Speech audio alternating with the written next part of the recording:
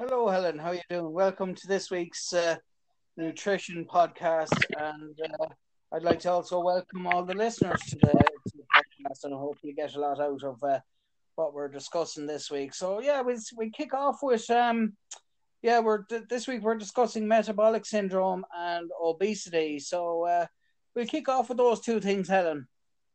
Okay, hi Aidan, how are you doing? Not Thanks for having me not back too bad. on. And yeah, this is really interesting now. Metabolic syndrome and obesity, what does that mean? Okay, so in terms of metabolic syndrome, if you consider that, just bear with me one second, how to describe metabolic syndrome? It's essentially it's people who are overweight, have high blood pressure, their cholesterol profile isn't great, and you throw type 2 diabetes into the mix as well. And all of those issues together is what is described as metabolic syndrome. Okay. And if you also consider that metabolic syndrome goes hand in hand with obesity, and 4 out of 10 Irish people are overweight, and 23% of that amount are obese. So there is a huge problem in Ireland with pre-diabetes, obesity, and metabolic health. Okay, and the other issues that you'd need to be concerned about at the moment is that metabolic syndrome goes hand in hand with susceptibility to complications from COVID. If you consider about 80% of people hospitalized with COVID so far have metabolic syndrome, and that is really worrying. So you could surmise that if you are in bad health, then you are so much more susceptible to succumbing to COVID. Yeah. And there's a really interesting study that I came across, and it's the first meta analysis of its kind. It was published on the 26th of August in Obesity Reviews. It was an international team of researchers who pulled data from scores of peer reviewed papers capturing about 400,000 patients. And they found that people with obesity who contracted SARS-CoV-2 were 113 times more likely than people of a healthy weight to land into the hospital. They were 74% more likely to be admitted to ICU, and they had a 48% more like or greater percentage more likely to die of COVID. So that is a frightening statistic. And again, if you consider, as I said initially, 4 out of 10 Irish people are overweight, that lands you into that danger area where, obviously it's going to impact on your health overall, but in terms of your immune system, it's very worrying. And I suppose psychologically as well, it can affect a person as well. And I suppose that's where, like, if there are people that are that are in that situation, like pre pre-diabetic and Mm-hmm. obese, that's where nutrition becomes key in kind of helping with that or help reduce the chances. Yeah, and a lot of people coming to me in the Magic Spoon are, trying to lose a bit of weight. They could just be a couple of pounds or a stone or two overweight. But again, people who have a BMI of over 30 to 35 are in the obese range. And the way to, the simplest way to measure your BMI is you want your waist circumference to be half that of half your height. So whatever half your height is, you want your waist circumference measured from the belly button to be half that of your height. Okay, so it's a simple thing for everybody to do with a measuring tape. And there's a big stigma involved in being overweight as well, or especially if somebody is obese. But again, a lot of a lot of it is down to bad diet. There's a certain genetic predisposition as well. But people coming to me, once we just get them off the refined foods, the processed foods, the sugar, the weight just falls off. So it's not a life sentence. It's something that you can reverse. And the worrying thing is that I came across another statistic there recently that 40% of people over 45 in Ireland are pre-diabetic. And that means it's a hop, skip, and a jump to developing type 2 diabetes. So, and again, it's all diet related, Aidan. That's it. And I suppose really looking at that as well, like, people will be worried when they hear that. But I suppose the key thing to this is, as you just said there, it's reversible. So, but I suppose it's, knowing that is one thing, but it's actually that step from knowing it or being told it to actually doing something about it. That's the thing. That can Yeah. be psychological, and it's all to do with the nutrition. So, what would the key tips that you'd give to people that to help them get over that? Okay, well, it's really down to enlightening people about what food is. Food is fuel for our body, okay? So, and what is metabolic health? Okay, it's the state of balance the body maintains between storing fat and burning it for energy. So, your metabolic health is your number one defense against all of these chronic diseases, heart disease, cancers, type 2 diabetes, and susceptibility to obviously what's on everybody's mind at the moment is COVID. So once the balance of your metabolic health is disrupted, your health is going to be adversely affected. So, in a nutshell, you improve your diet, you improve your overall health, you improve your immune system, and diet is key. So, basically, when people come to me, especially women, they are completely obsessed with calorie counting. And I just tell them stop counting the calories.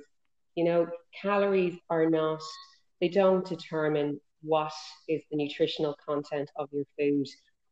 People will go, right, well, especially girls, they go, right, well, I can have that creamy Claire or banoffee pie for my lunch, and it has the same amount of calories as a healthy, lunch option with your veg and your protein and your complex carbs. So they'll think, right, I'll have that instead of the healthy option, but it's still within my calorie range, if you know what I mean. So again, Yeah. say a biscuit versus an apple. Okay, which is the healthier? The apple. It's like some people go, well, I'll have a glass of Coca-Cola, but the same amount of calories in that as there would be in a bowl of berries. So what I do is I get people to keep a food diary for 2 to 3 weeks, and then I'll analyze that and I'll go through it and I'll see exactly what they're putting into their bodies for breakfast, lunch, and dinner, what they are eating between. Are they in the throes of a sugar addiction? What prompts them to start, grazing between meals on the wrong foods? And what state of mind they're in. Like if somebody is overweight and there's, a bit of depression going on there as well, they're much more inclined to comfort eat. And people don't understand how addictive sugar is. And like the food companies know that and they lace everything with sugar. And I just say, eat like our grandparents used to eat. Like type 2 diabetes was unheard of in Ireland in the 30s, 40s, 50s. But the minute all these refined foods, processed foods started to hit our supermarkets and convenience foods as well that are full of sugar and salt, we started to see the rise of type 2 diabetes. And it's happening in kids as young as 11 and 12, which is really disturbing, Aidan. That's it. And I suppose really, parents kind of people go to do the shopping, maybe bring the kids with them or whatever, and next thing the kids it's kind of, for those who have kids, it starts at kind of an early age when they're kids. Like what you eat as a child is what you continue eating. Like, so if your eating plan is healthy when you're a child, then the chances are that's what That's you'll so true. continue at into adulthood. Like our two, like when our firstborn was in the crash, the girls there couldn't believe how she would eat her vegetables. Same with our little fella. And I say to them, look, your taste buds if you don't stimulate them with all the different types of fruit and vegetables and grains and whole foods and different types of good sources of protein, you don't stimulate it at a young age. A child's taste buds, they're like a plant, to be pruned off, and it'll become more and more difficult getting nutritious food into that child. And, have a day of the week that you can have a treat, okay? And don't use food as a reward. If you want to give a child a reward for, tidying their room or doing their homework or, just being helpful around the house, it can be an experience like having a play date, going to the playground, getting some sort of some new paints or drawing pencils or, something that isn't food orientated, because you don't want to plant into young brains that food, treats are a reward, because that will become embedded in their psyche. And it's very hard to do. As a parent, I battle against it myself all the time. And, I'll say, right, you can have an apple, you can have a banana, you can have some toasted seeds, and yet we'll have treats on Friday. Okay. So they look forward to their treats. And, they're if when they do get them on the Friday, they are like friggin', jumping jack beans. They're so high on sugar. And you see, that's the problem. We are not designed to eat sugar unless it's in something like a fruit. I've said that before, but it's not just the sugary foods that people are consuming. When people come to me, they say, well, you know what? I don't really have a sweet tooth, but, I love my crisps. I love my potatoes. I love my Brennan's white bread. And I have to explain to them that refined carbs convert to glucose in the body.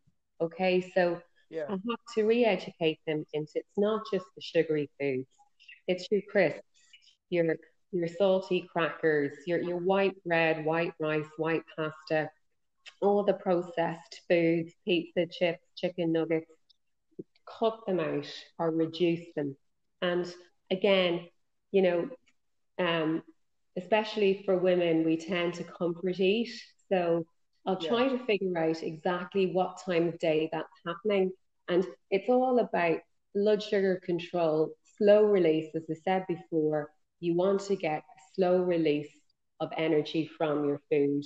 And you'll do that by having your complex carbs, your good fats, your good protein. So it's all about a re-educational, it's like a shift in consciousness when it comes to nutrition.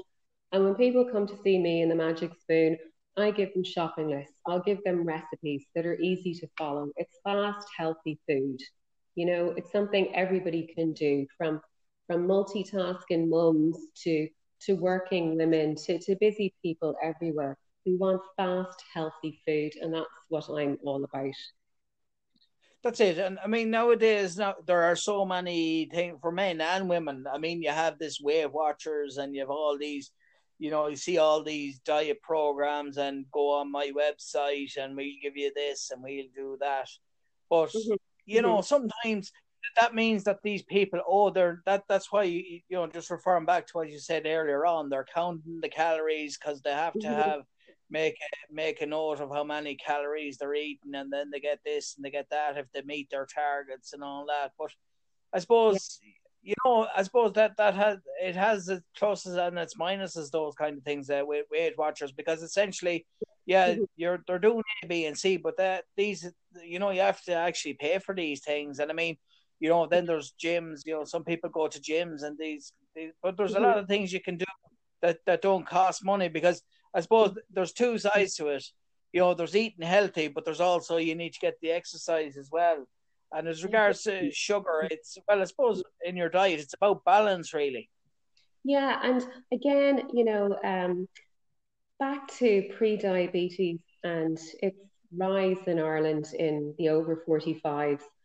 I've people coming to me, they've been to the doctor, their blood sugar levels are through the roof. And just to put that into perspective, ideally you want your fasting blood sugar level below 5.6 millimoles per litre, and ideally below 3. So that's, if you're over the 5.6, that's what's considered to be pre-diabetic, you know, and they'll come into me and they'll be in an awful state, don't know what to do. And, you know, if you are pre-diabetic, it's a culmination of lifestyle eating that is consuming the processed foods, the sugary foods, the refined foods. And I have to basically completely rehaul their nutritional profile and reintroduce or introduce new foods to them and get them to eat in a different way. And, you know, it's all again about education. When people come to me, they learn about low GI foods. What are they? They're slow release foods that give you energy constantly. And I'll optimize their nutrition. You know, I'll restore their gut health and get them to minimize the carbs, to cut out the processed foods, and to avoid the sugar. And as I said before, sugar is quite addictive. And in Eden, we stock the whole farm and org range. And a brilliant tool, it's not a magic bullet, but it's a brilliant tool, is the Chromium Precise. It's an organic chromium yeast. And what chromium does, it's like a sugar patch for anybody with a sweet tooth. And it basically amplifies the effect of insulin and helps you cut the cravings for the sugar. So if somebody is finding it extremely difficult to follow a healthy eating plan, I will recommend they go on a course of chromium. And that normally just within a week or so, things start to taste too sweet, you know, and they become much more really mm-hmm. looking at it, if you were to compare it to something, it sounds mm-hmm. like it's kind of the equivalent to, you know, a smoker having a nicotine patch. It's kind of a replacement for it. It is, and you know what? A lot of people are deficient in chromium, and especially ladies. And funnily enough, when women are pregnant, the fetus will consume about 80% of the mum's store of chromium, and that's why we're seeing such an increase in gestational diabetes as well at the moment. And people are just comfort eating. They are eating the wrong foods. They're getting these pre-packaged dinners in Aldi and Lidl, and you know, they're just eating pizza, getting takeaways, and they just don't understand how easy it is to make a good, healthy, nutritious meal. And so again, back down to education, Aidan, and back down to giving people the tools. I don't like people seeing me more than 3 times, because at that stage, they will have all the information they need. And it's up to them then to go and use the tools they've been given. So, you know, and it a lot of people, once they start cooking themselves, they actually find it so therapeutic, so interesting. They feel so much better. You cut out the sugar, the weight falls off. You know, it gives me great joy when people come back to me and they've got their weight down. They feel so much more confident in themselves. Their mood improves. Their whole energy improves. What you said about exercise as well, you know, there's so many things we can do. And as we age as well, it's really important to keep your flexibility up, to keep your resilience and your stamina. Because if you are suffering from aches and pains, people coming into you, their ability to get the same amount out of life as they used to has been compromised because they're not exercising enough, or they're not exercising in the right way. Would that be right?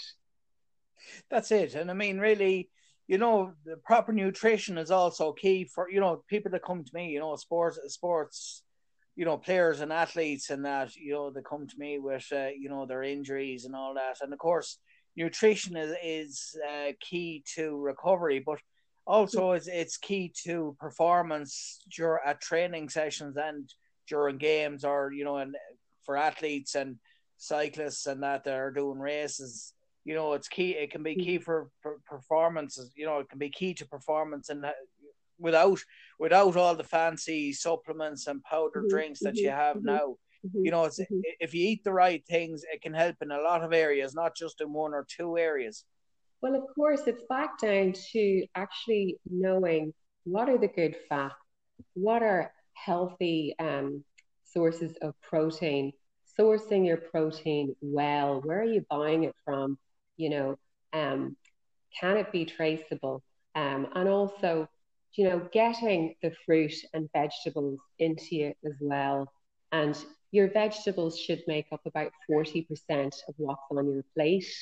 And then the protein, 20%, the grains, the whole grains, 10%, your good fats, and another 5%. It's again about looking about what people are putting into their bodies and retweaking that and just giving them the tools and the knowledge and the know-how. And it's all out there, Aidan. All the supermarkets are stocking, good organic food, locally sourced food. And, the other thing that I came across recently, which I thought was an absolutely fantastic way of exercising that anybody can do, whatever age they are, they can have it in their home. It's extremely beneficial. It exercises 645 muscles in the body. And what it is a rebounder. Have you come across them, Aidan? Yeah, to a certain, yeah, I have, yeah. It's Yeah, interesting how it all works, isn't it?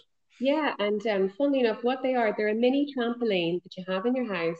And basically, NASA first invented them as astronauts going up into space were losing body mass and muscle mass with being in anti-gravity. And so what they found was they trained them on a rebounder. It would actually improve or reduce that loss. And a rebounder is something that you can use whatever age you are, and also you just use it for 10 minutes a day. You're exercising every single cell in your body. You're detoxifying your system as well as you're stimulating lymph drainage. And you're burning fat in a fun, healthy, enjoyable way. So that's one thing that I have come across, and I've actually just ordered one for ourselves. And it's about finding, things that you're going to do from an exercise point of view that you're just going to stick it, you know, because if you are flexible and fit, your metabolism will reflect that. And you combine it with nutritious, healthy food, and that is going to keep your metabolic health in an optimum condition.